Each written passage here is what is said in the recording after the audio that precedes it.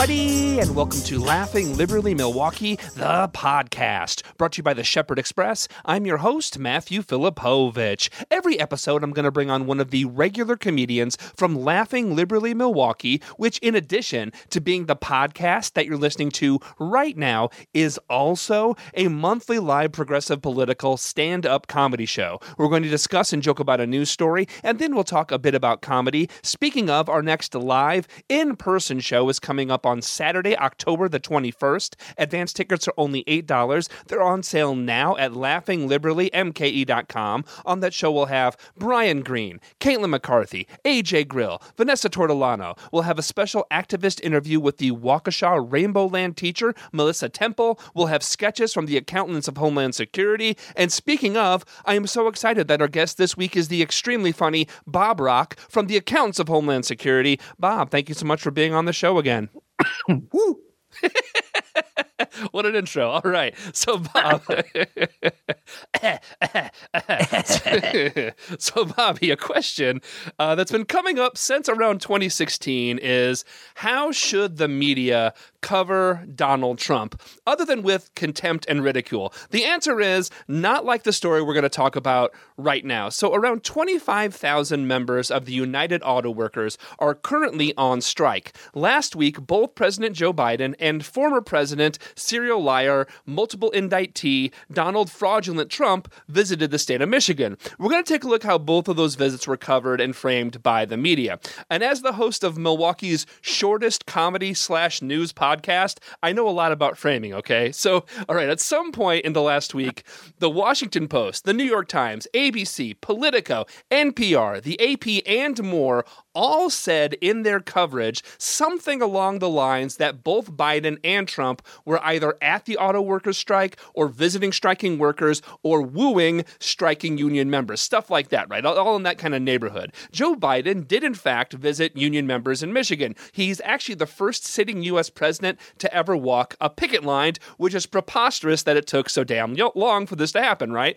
Donald Trump, however, chose to give a campaign speech at a non-union factory shop because, of course, he did. Again, this is Donald Trump, the asshole who famously for decades doesn't pay his contractors, doesn't pay the workers or the people he hires. So, there were people at Trump's rally with signs that read, "Union members for Trump." A reporter went up to ask one for an interview, only to find out that while they were for Donald Trump, they're actually not a union member. There was another person there with a sign that read, "Auto workers for Trump." The reporter went up to them and said, they were for Trump, but they're actually not an auto worker. There were many other, the person was able to go around and interview some more people. One had a sign that read, "Fake sign makers for Trump."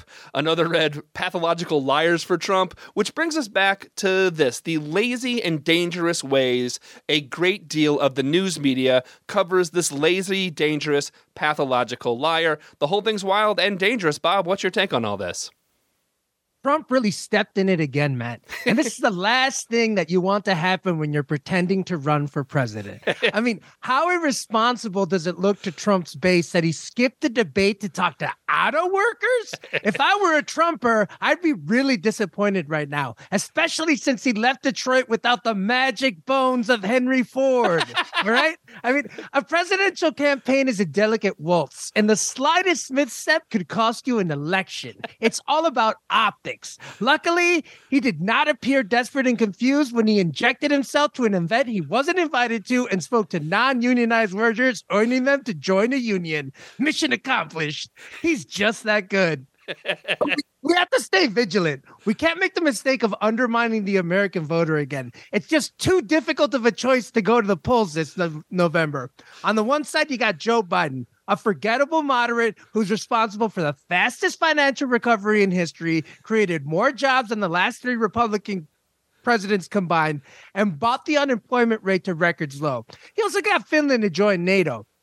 And just a random thing, he hasn't stopped talking and stared into space for an uncomfortably amount of time. And people complain that his son's addicted to drugs, but guess what?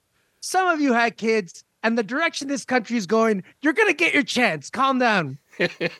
On the other hand, you have Mr. Donald. Why are we collectively normalizing this bitter old contemptuous racist monster? Seriously, it's 2023. Haven't we had enough? It's not shameful and alarming that we're uttering his name and pretending that any of this is normal, that every single breath that he takes outside of a jail cell is because he's too rich and corrupt, and the stench of his crimes are choking our fragile democracy to death.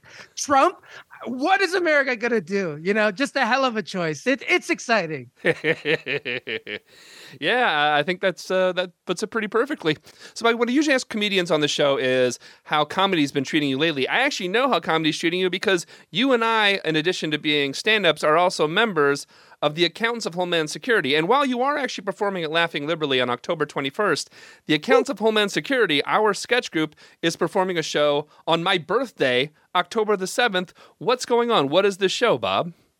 Well, it is called Solid Gold Hits, Volume 1, and it is sketches that we wrote and have been practicing, and in some cases have updated a little bit and changed, and it's a mixture of new and old stuff, and, we're really excited to premiere it. We've been working really hard. And yeah, come check it out at the Outer World Theater this Saturday at 7:30. Interchange Theater, not Outer World. Interchange. Interchange. Damn it. Sorry. Is Outer World the opposite of Interchange? No, it's just that there's a theater down here that I've done a couple times that's called that. Okay, the Interchange Theater in Milwaukee, Wisconsin. Interchange Theater It's the Interchange Theater in Milwaukee, Wisconsin. Check it out. 7:30.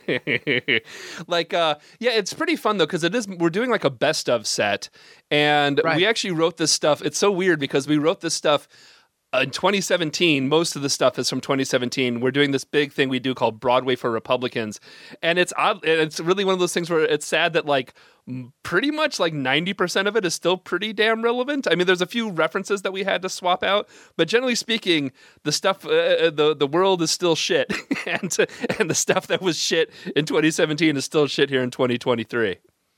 You're like the lefty Nostradamus, and I mean, come to the show and find out why. But you wrote this stuff a couple of years ago. Then when we were looking over at the material that we're gonna perform, and one of the sketches came up that we're going to do this Friday, it became more relevant. Like when we originally did it, it was just really funny. And we were just trying to think of the darkest material that we could possibly think of. And the fact that it's so much more true now, and basically you did a sketch about last summer. Exactly. It's horrifying. We have to stop. We can't, unless we're gonna write sketches where we become billionaires, and then it's clearly us. Let that come true. It's clearly us that are causing all the horrors in the world. Well, Bobby, in addition to being a comedian, people have heard you on the show before. You're also a musician. You're an amazing hip hop artist. You have a lot of albums out already. Your last solo was Press Start. You work with Greenlights. I know for a fact because I was hanging out with you this last weekend. You have two new albums coming out in the fall. Tell us about the upcoming stuff. So I've got Memory Lane, which is going to come out first, and that's with me and my buddy Aloe, who is a good, very talented dude. Him and I, after a series of conversations about the pandemic and everything, we started writing these songs. It's going to be a 7-track album. Really excited about that. And then I've been working on a project called The Automat with Greenlights Music, who did some production for me on Press Start, and I'm in that group with them when we go perform live. But we decided to do a solo album, just me, and I'm asking a couple people to feature on it. But for the most part, it's kind of like a concept album that I'm doing. A lot of people might not know the Automat is a kind of a restaurant that was run in the 1930s that sort of fell out of popularity.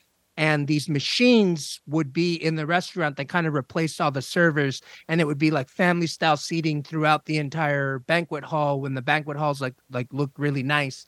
But you would get your food out of these machines, and the machines, they made it seem like there were these state of the art type of machines that were making all this delicious food. They were actually being cooked by people in the back in the kitchens who would just slide the food into these little compartments that people would get them out of a vending machine. And And to me, it's just kind of like a metaphor for gig workers and all of the people who right now are working 3 and 4 and 5 jobs and being told that that everything is great. Yeah. And that they're just not doing something right. And it's just that illusion of like we're living in a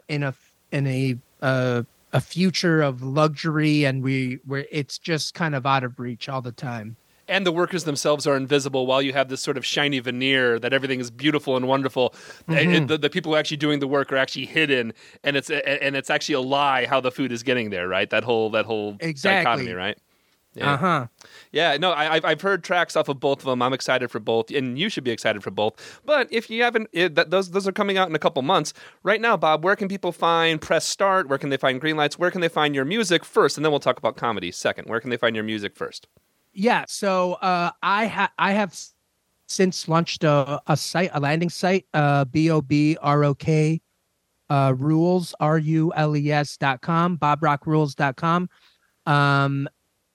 And all my stuff, all my links, all my socials are there. Bio and booking information. I'd love to come to your city and rock out. And also just on every I'm on every social media handle as Bob Rok Rules, BOBROKRULES. Awesome. And the Accountants of Homeland Security, Laughing Liberally is October 21, but let's talk about this upcoming Saturday, October 7th. Where can people get tickets for the Accountants of Homeland Security this Saturday? Do you know our website? They should go to the accountantsofhomelandsecurity.com. Yeah, there you go. Because usually accountants don't get that right. So actually, there is no though. I think it's just accountantsofhomelandsecurity.com. So don't say the, or just Google Accountants of Homeland Security. It'll come up. They'll get there. But Bobby, I'm super excited for this upcoming Saturday. It should be an awesome time. Thanks for what you're doing, and I'll see you at rehearsal in a couple days. Laters. All right, everybody, I want to thank you so much for listening to episode 80 of Laughing Liberally Milwaukee. We have new episodes with a new comedian on the first and third Wednesday of every month. Please subscribe wherever you listen to your podcasts. You can find out more at laughingliberallymke.com. Until next time, take care of yourselves, take care of each other, and we'll see you at the next Laughing Liberally Milwaukee.